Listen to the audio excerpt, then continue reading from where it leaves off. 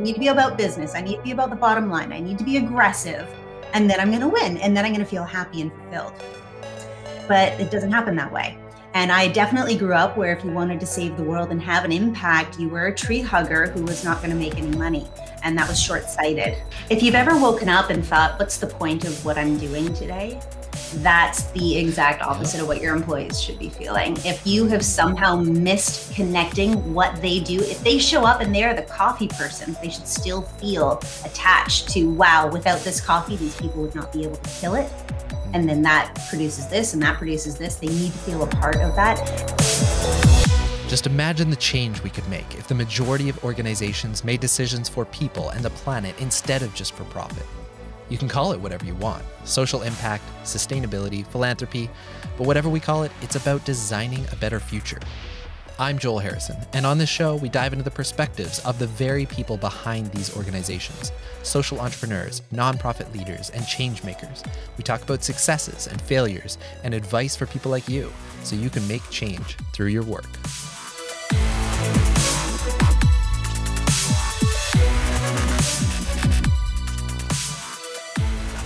Hey, we're back at it. Welcome to the podcast. After a little bit of a COVID hiatus, a long bit of a COVID hiatus, I'm excited to bring the podcast back and with a new name. You've probably already seen that already, but now called The Art of Impact. It's going to be the same focus as we had before, talking to social entrepreneurs and nonprofit leaders about their journeys and what we can learn from them to help us in our own impact journeys. But enough about me. My guest today, I'm really excited. She's a speaker, a coach. She's a co-founder of Biz Kids, founder of the BBK Network. She's an advocate for new education models and teaching skills that will actually be useful in 10 and 20 years from now. Leah Coss, welcome to The Art of Impact. Oh, I'm so excited to be here. Thanks, Joel. So I wanted to quickly start just by saying, yes, some of my listeners may have known Biz Kids because I interviewed Braden Ricketts about a year ago, I think now. So yeah, it's interesting because I think a lot has changed, and I want to get into talking about what that pivot was like and all of the new things that have come up since I talked about Biz Kids last.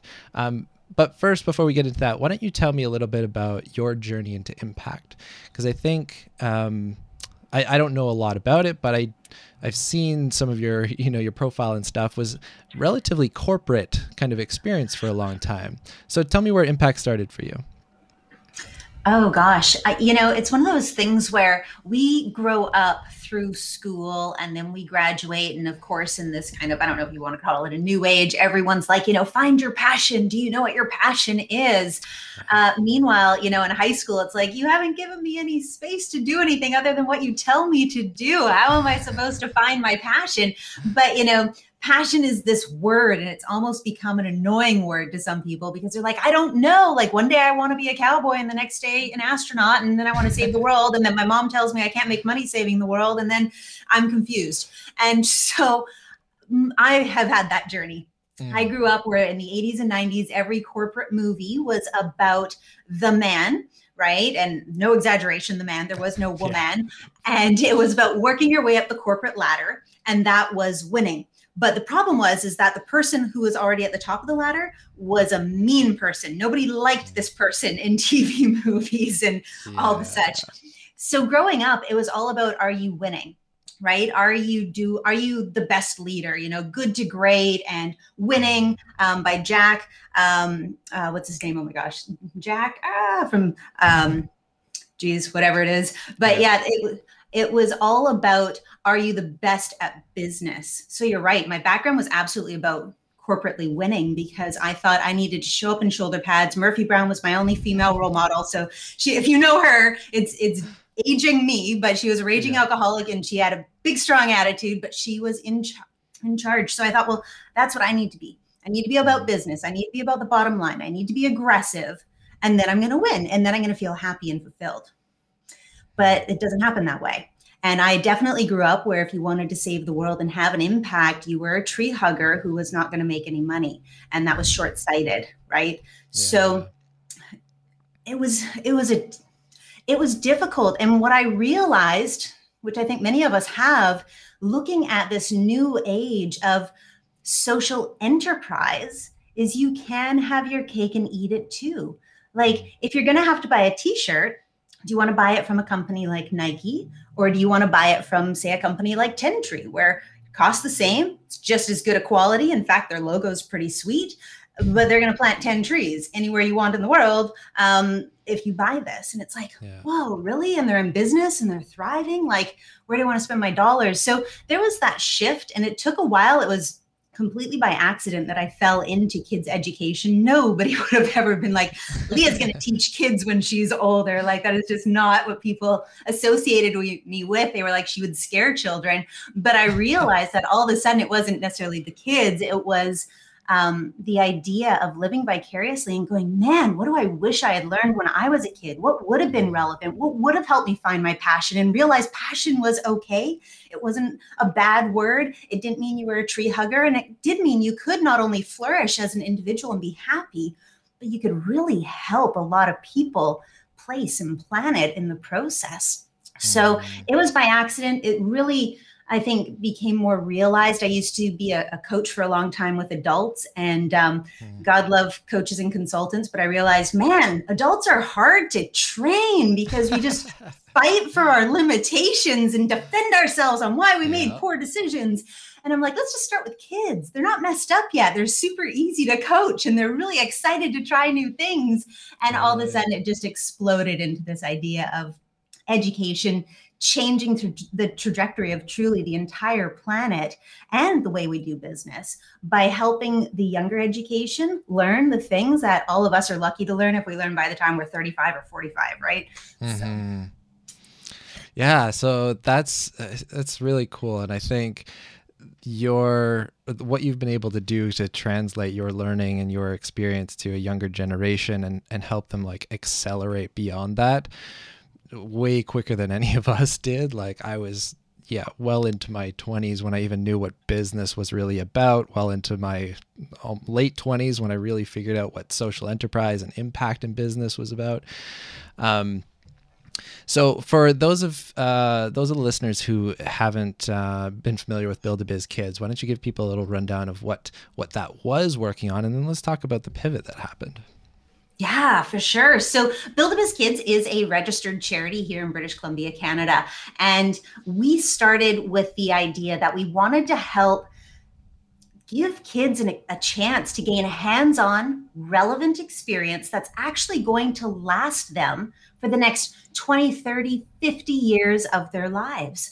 And what we realized is there's so much fear in many industries and excitement in others around AI, technology, robots. And the disconnect for me is that we're still teaching kids these fundamental technological multiplication table, algebra, right and wrong, multiple choice answer, philosophy of education, when all of those skills can be done 24/7 in 1,000th of a millisecond by a computer. And then we're sitting here going, why are kids not keeping up with technology? Why are kids not able to jump in after high school and roll up their sleeves and be excited for their future? So Build a Biz Kids is really about challenging the education system, creating supplementary education models, teaching methodologies, software, innovations that are all relevant. They're based around giving them hands-on experience. Primarily, when we first started, it really revolved heavily around entrepreneurship. We weren't necessarily wanting, and I'll also say actually the age demographic is young. When people think kids and we're teaching them, we start talking about the topics that we teach them, they're like, oh, high school kids. We're like, like grade 7 or sorry, ages 7 to 13. Like we're talking about grade 2 to grade 8, right? So we're teaching them to launch real businesses in a non-contrived thing. It's not just friends and family. We stick them in a mall where they get really nice customers and they get really, really grumpy, mean customers. And kids are learning to have to count their own change. They're learning math. They're learning communication. They're learning decision-making, critical thinking, resiliency. There's like 100 different essential soft skills that they're learning. I like to call them human skills. And that is transferable into anything they want to do. So they don't have to become entrepreneurs, but if they can learn through those hands-on relevant experiences, they're not only learning it faster, but they're learning it because they want to, and they're excited because they can see the why. So entrepreneurship is just one methodology. We've created we currently have in development with a lot of universities. We're working a lot with ASU in Arizona State University. They've got 2 awesome modules being created. One is a virtual reality program for kids to actually practice their public speaking to an audience that's responsive. So if they start saying a lot of ums and ahs, it uses AI technology. And so if they start saying a lot of ums and ahs, they're staring at the ceiling or at the ground, the audience starts to get bored. And so they're getting that real world feedback in this kind of COVID, can't talk to anybody in person kind of environment. We have a stock market game. We have actually a whole program around teaching teachers how to better connect with students and how to have a more successful experience in teaching them, because that's definitely been a point of frustration pre-COVID, but especially with COVID. Teachers trying to connect with kids through a webcam when that kid is in a room with every possible distraction at their disposal. How do you become a really entertaining person and be like, look at me and please learn something? So we just finished up a whole speaking tour sponsored by the Canadian Red Cross. And that allowed us to teach professors, teachers, counselors, and things of that nature on how to connect with people differently. So we approach education as a whole, and we're really looking to just keep challenging it. What are different ways we can educate and help that child feel really prepared and excited by the time they graduate? I mean, we have kids in school for 12 years. If they're not feeling excited to join the real world after 12 years, what the heck are we doing with them? Totally. Yeah. It's so funny you talk about like stock market and things like that. Cause I was just talking with a friend the other day, and his daughter was super excited about that Roblox game. I've never played it. I don't even know what it's about really. All I know is she wanted to keep spending money in the game. And he said, hold on, if you like this game so much, we'll take some of your money and let's invest it in the Roblox company. And let me show you what that is. I was like, that is so cool. So that's super awesome that you're teaching kids about that. So with, all of those programs and everything, a lot has changed throughout COVID for a lot of different organizations, but you were doing primarily in-person events, workshops and these programs, summer camps, that sort of thing. So how have you shifted into this kind of online space, I guess? Yeah, this is something where I'm sure many entrepreneurs who have actually ended up being able to thrive through COVID, they have this feeling. So I just want to preface this. Sometimes we can feel shame when we start to talk about how great business has been for us, but we really should be celebrating, because COVID is just one occurrence that happened to affect a lot of us. But at the same time, there's still war going on. There's still racism happening. There's still oppression. There's still all these other tragedies that are happening in the world. And COVID is just one that's going to keep happening. And so I just want to say, I mean, no disrespect, because I know a lot of businesses have struggled. They've gone out of business, and people have also had personal family tragedies.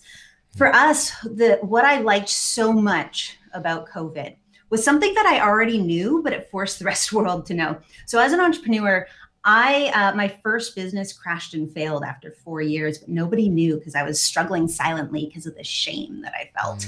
And I thought, I should be really successful.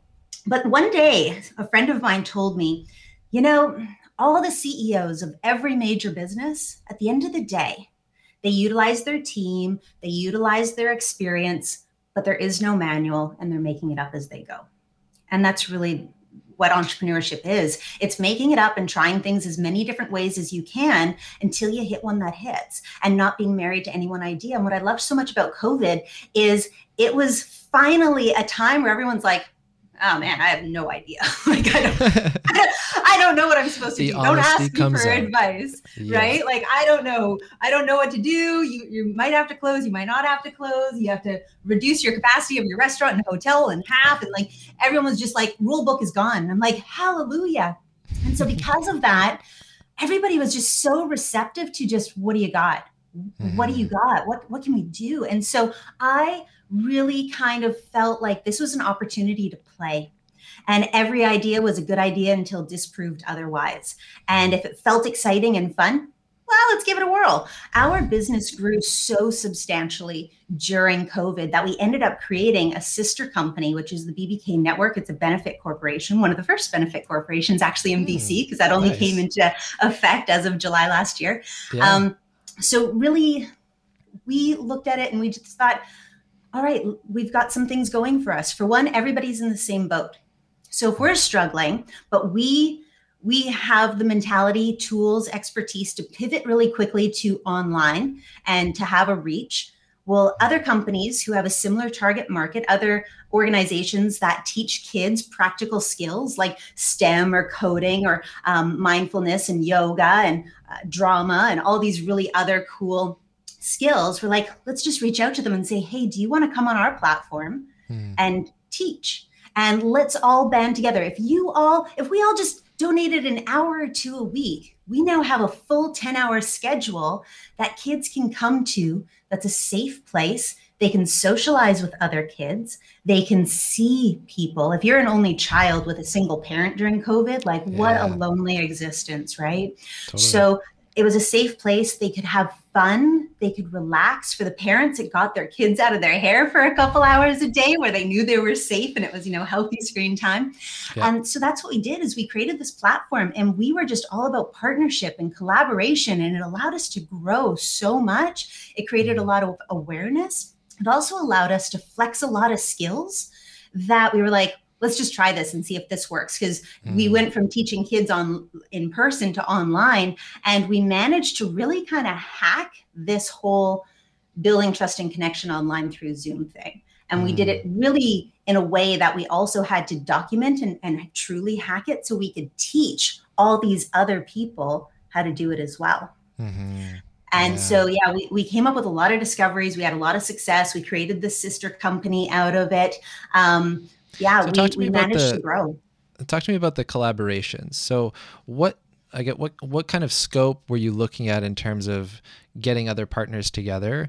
And then what was your process in order to do that? Because I think you got a lot of partners together, right?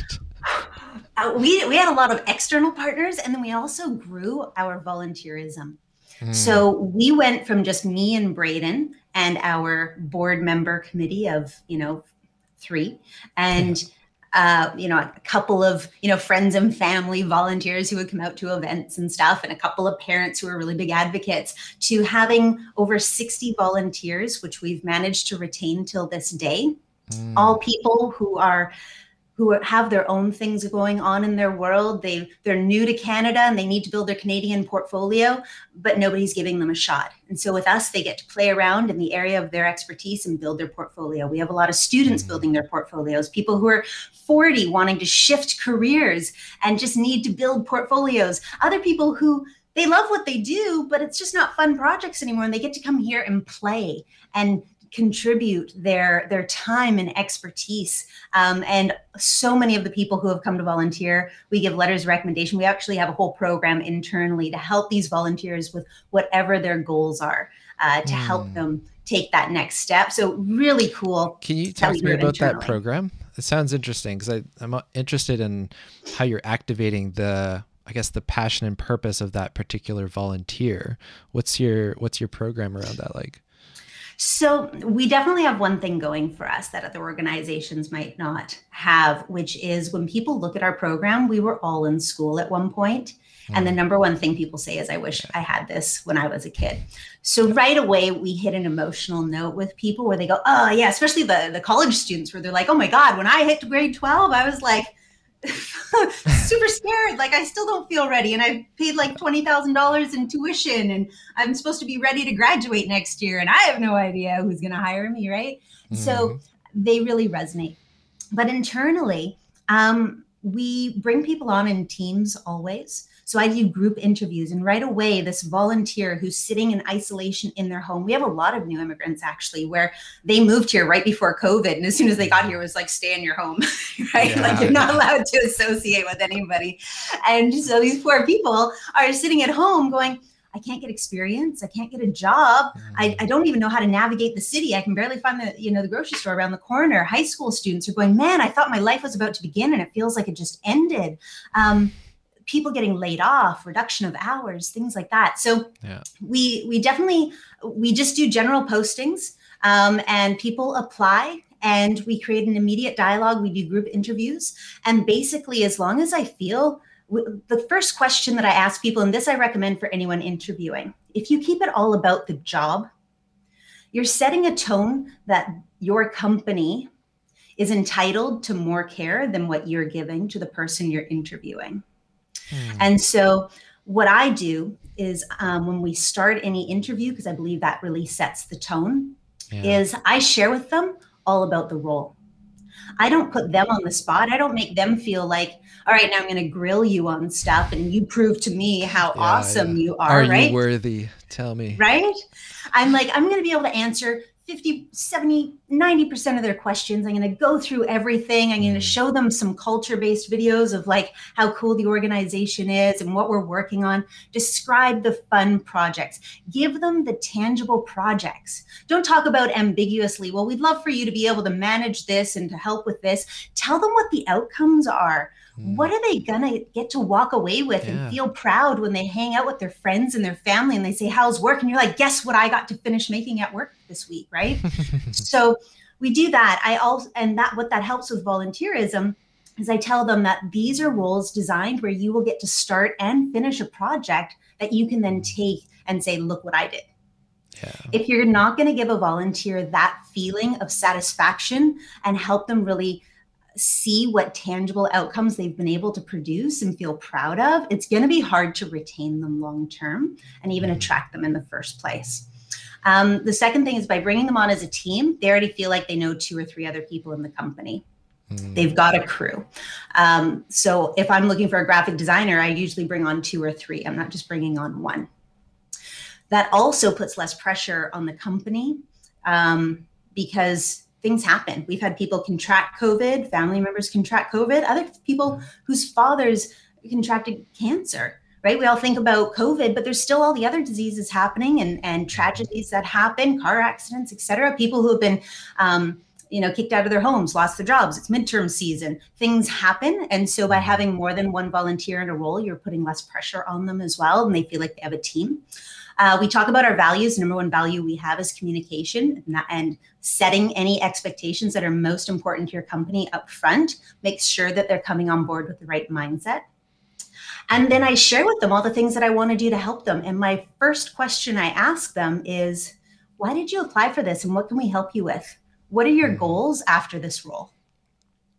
The amount of people who thank us for going, wow, I feel like I should be thanking you for bringing me on when I'm the one kind of giving my services, because we have Huddle that helps them feel a part of a team. If you've ever heard of a Huddle, a stand-up, or a Scrum, we do that online every Monday. Every volunteer is encouraged to come and join us. They hear all the ins and outs of the company. They feel like they get to go, wow, look at, I'm part of something so much bigger. It's not just this little piece I'm working on.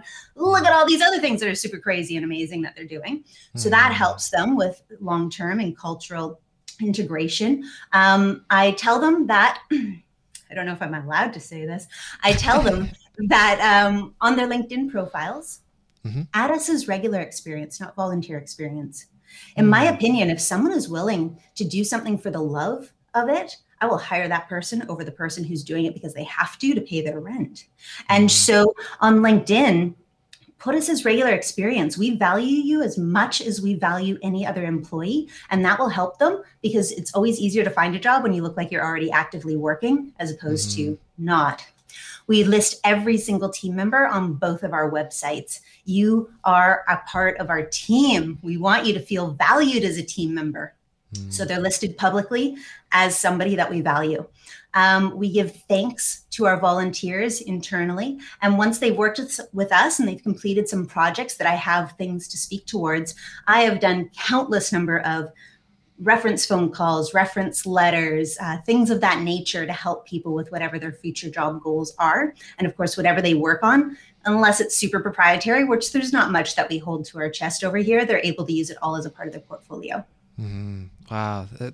That's amazing. And you've really put a lot of thought into that whole process for them, which I think is super important. One of the things that I loved right at the beginning, you were talking about sharing the impact with them first and what the mission is that you're on. And I think it's a unique perspective, but also one that's just so obvious too, where it's like impact reporting in any sort of sense of communications for a nonprofit or a social enterprise. But let's do that impact reporting for people that we're going to hire, like right before we hire them, right before they get involved. I think that makes so much sense. If you've ever woken up and thought, what's the point of what I'm doing today? That's the exact opposite of what your employees should be feeling. If you have somehow missed connecting what they do, if they show up and they're the coffee person, they should still feel attached to, wow, without this coffee, these people would not be able to kill it. And then that produces this and that produces this. They need to feel a part of that. And not being that company, like Huddle is really important to me, where we're sharing our numbers, we're sharing the exciting things that are happening. We're also sharing the losses. And we're letting them know, like, hey, you are a part of this journey. And that's really what education should be as well.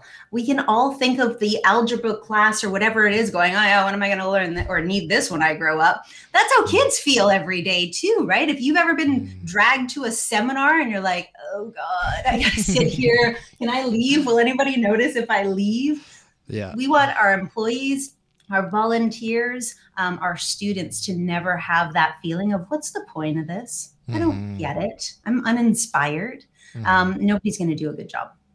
So the weekly huddle with all of your volunteers, let's say, not all of them, because it's everybody has crazy schedules. Sure, to join.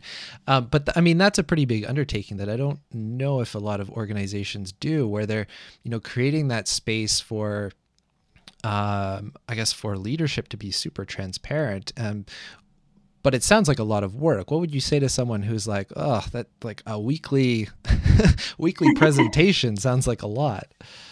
Well, it is if you want to take it on by yourself, but I have a leadership team as well, right? And we use something called Miro. Miro boards have changed my life. And really, oh my gosh, you got to get Miro board. It's basically, if you ever love making flow charts, demos of what you want a UI UX to look like. You want to do graphs. You want to do like an Asana or a Trello or anything. You can do all of that inside this thing, and your team can have access to it. So you can all be collaborating on the same whiteboard essentially at the same time. And so each goal or area of the departments, we have someone on our leadership team and they fill it in. My leadership team gets together at 9 a.m. We do all of our leadership team meeting stuff, and we also update the huddle board. Then at 10 o'clock Pacific time until 10:30, that's our huddle time. And it's great. I love this new program. We're looking to see how we can do huddle in it. It's called Wonder.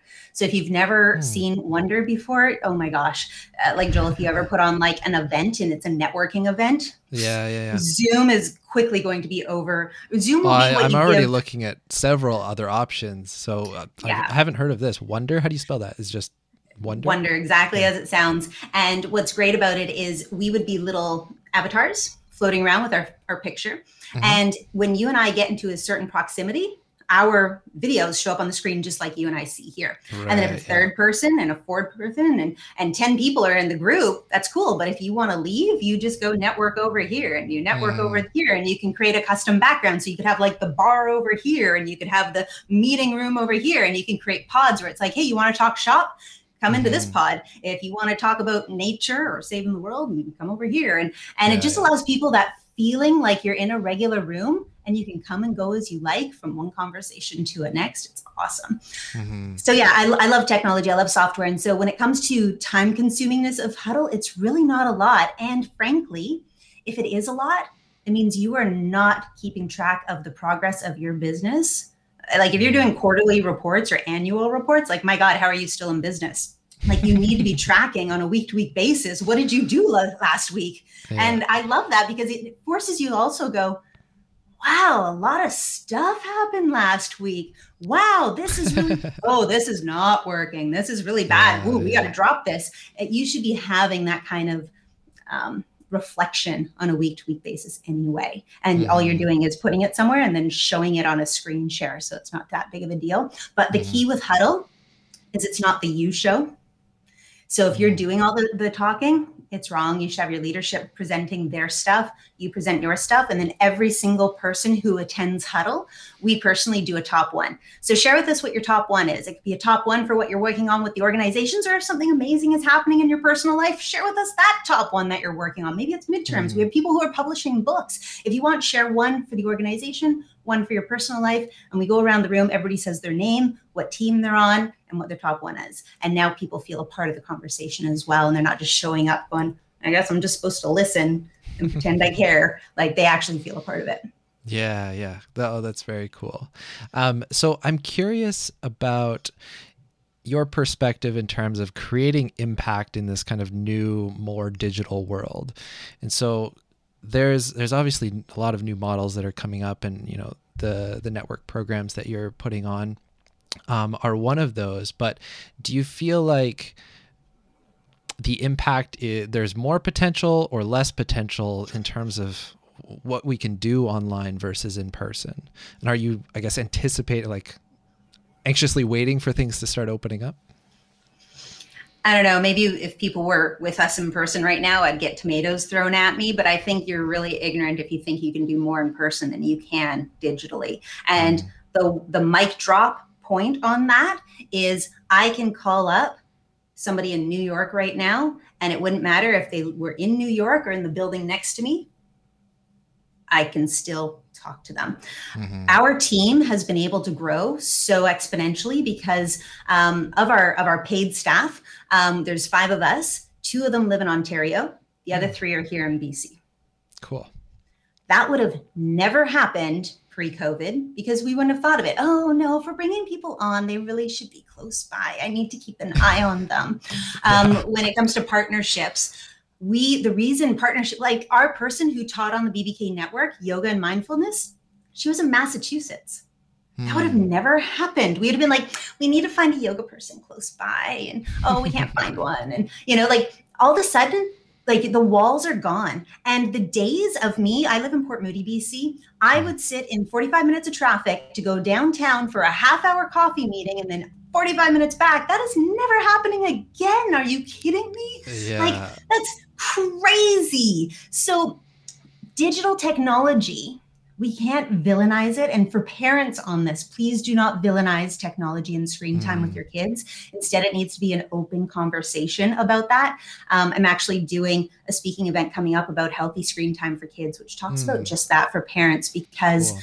you just can't villainize it. It's going to be a part of our world, whether you like it or not.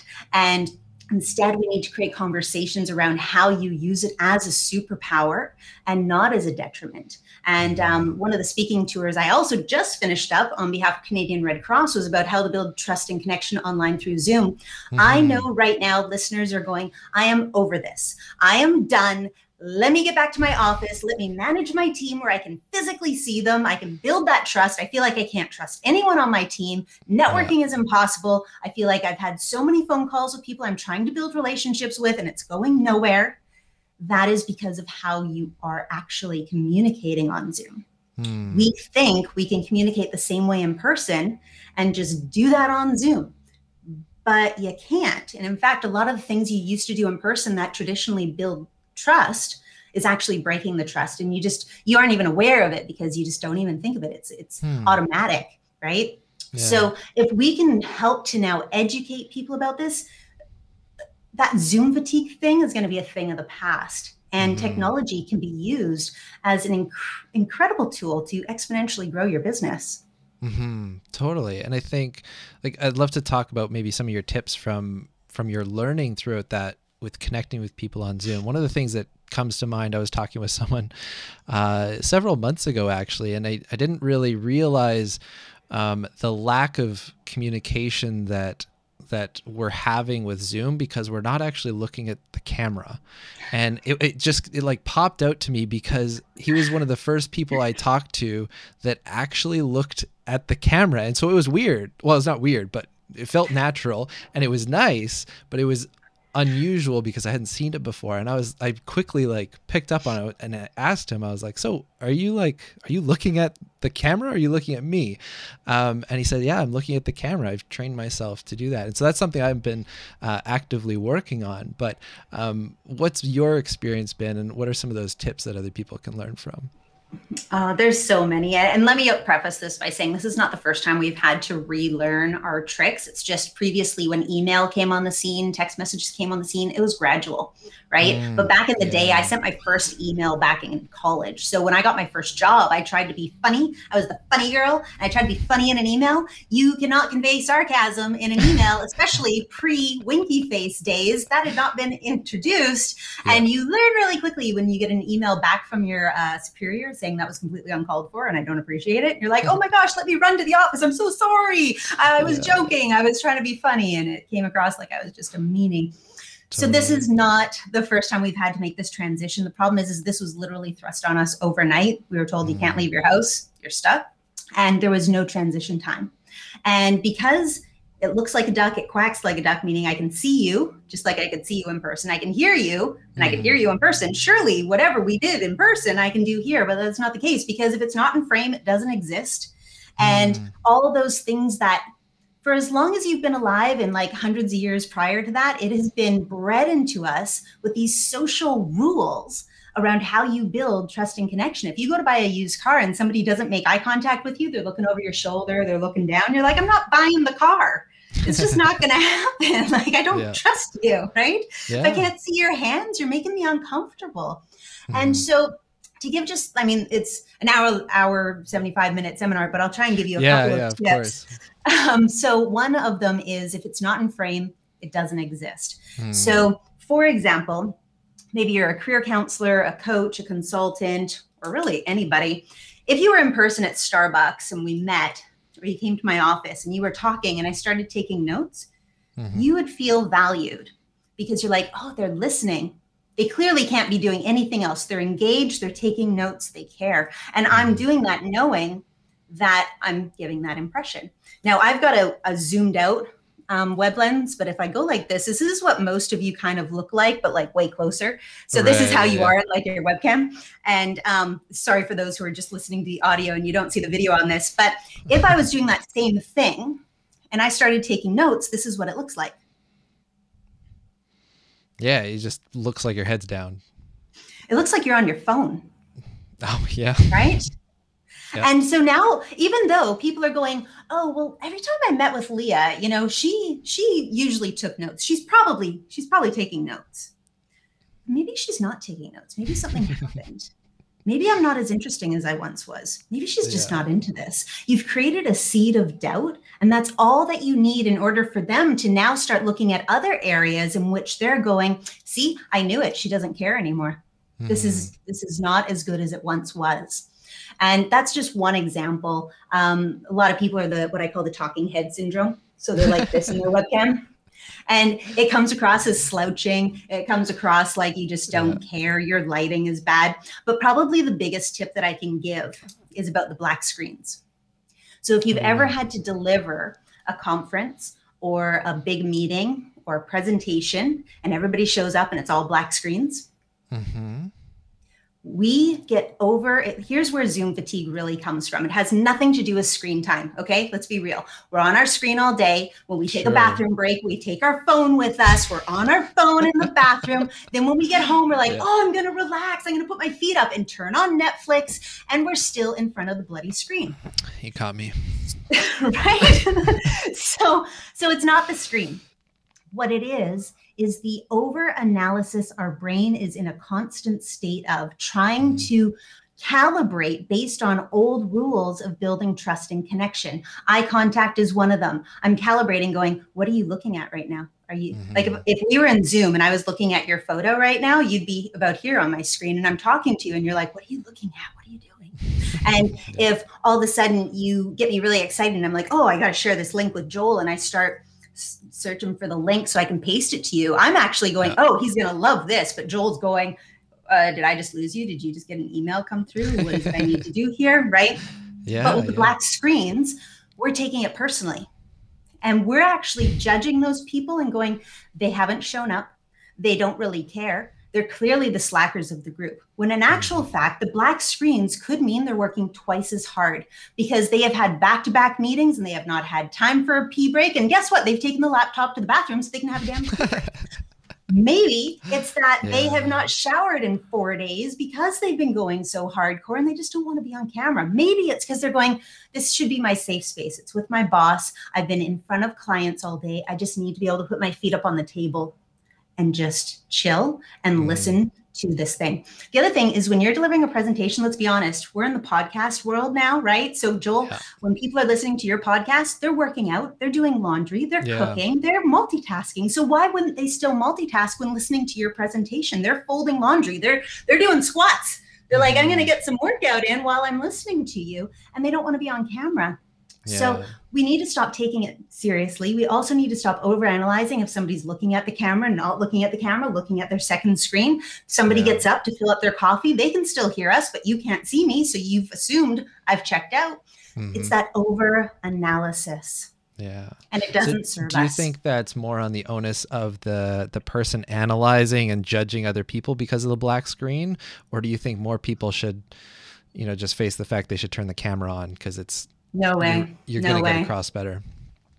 So the black screen, that's like you doing a public seminar and getting angry every time someone starts looking at their phone while you're delivering a presentation. That's like the person who has to pee 3 times during your presentation and never shuts the stupid door quietly behind them. Yeah. You cannot control other people.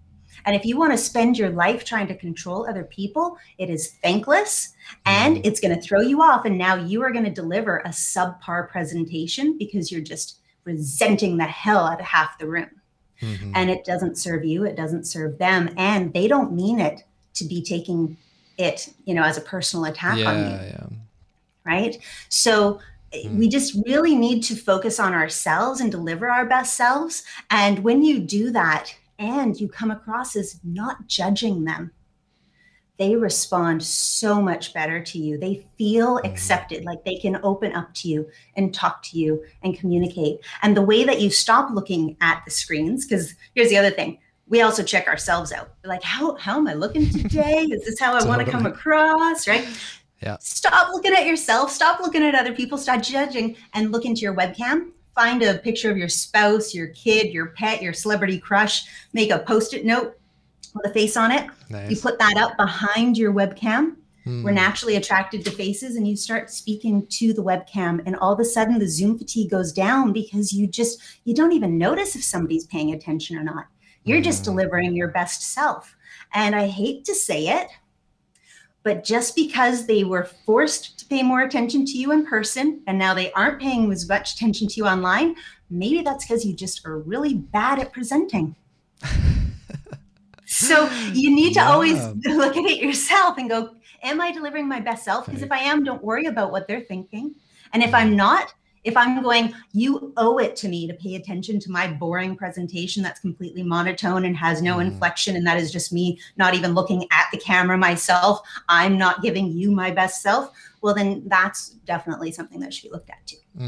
Yeah, oh, absolutely. That was amazing. And I think all of those pieces of advice for people, I want people to recognize, I guess, the power of the digital landscape in terms of making an impact and making a connection. And these are so applicable. And I thank you for sharing them. My pleasure. Why don't you tell me a bit about, where the BBK Network is going, what you're currently working on? What do you got coming up? Yeah. So Build a Biz Kids, as the registered charity, we are now just full force into innovation. We're creating digital products, like I mentioned about the VR and stock market game. We have escape rooms. We're creating more and more curriculum, teaching curriculum as well for the educators, as well as going to be delivering courses online. We're not going to quite go back to in-person, even with vaccines coming out. We're not going to do that this year for 2021. Right. BBK Network is something that evolved because all of a sudden our eyes opened up and we were like, wow, just doing things in person wasn't addressing the entire issue. If one thing has become apparent with all the social contrast in the world of who's right and who's wrong, which group is better and which group is not right, from political parties to sexual orientation to religion to racism to climate change, and you name it, right? Yeah. When we raise kids, we're essentially raising them in a bubble. And one of the flaws with how we raise kids is much like social media algorithms, they only see what we expose them to. Right. So whatever that household exposes them to, that's it. Then they go to four walls of their school and they're only exposed to what the school will deem appropriate. And even when they go to the grocery store, they're only being exposed to the social etiquette that's been decided upon in that particular area, from how you speak, your slang, your accent, to how you stand in a lineup waiting to pay, to do you make eye contact with strangers, all that kind of stuff. Yeah. But if we can help kids have a safe place, safe is key always with kids, where they can have that bubble shattered. That's what we want. We want kids to grow up with not just only hands-on experience, but we learned perspective is so valuable. That's where those aha moments come from. That's where empathy is built. And that's where great innovations come from. So BBK Network, much like if you say, oh, my kid's in ballet, my kid's in soccer or karate, it's insinuating you've just put them in that and they keep going until they're done with it, right? Until they're tired of it. That's what we have with the BBK Network. It's called the Innovators Academy, and it's all about business and economics and social impact. So you put your kid in it, they keep on going. They age out of the program by 14. The age of enrollment is 8 and 12 years old. And they're taking on major world projects. Now, what's great is when they show up to their online classroom, yes, it is online, but there's a reason for that. And that's because in this classroom, we'll have a kid from Austin, Texas, Orange County, California, cool. Hamilton, Ontario, Vancouver, BC, all in one classroom, talking about these major projects, major innovations, what's happening in the world, and creating businesses, creating advocacy campaigns, learning about law and all kinds of stuff. And so their bubble is being shattered. They're learning these concepts, but then they leave that online classroom and they go into their communities and they execute. And then next week they come back and how did it go? Let's learn some more concepts. Let's have some more open discussion. And then they go into their own communities and they take on the world. And so this is meant to be supplementary education and something that they can continue to build and develop on for many years.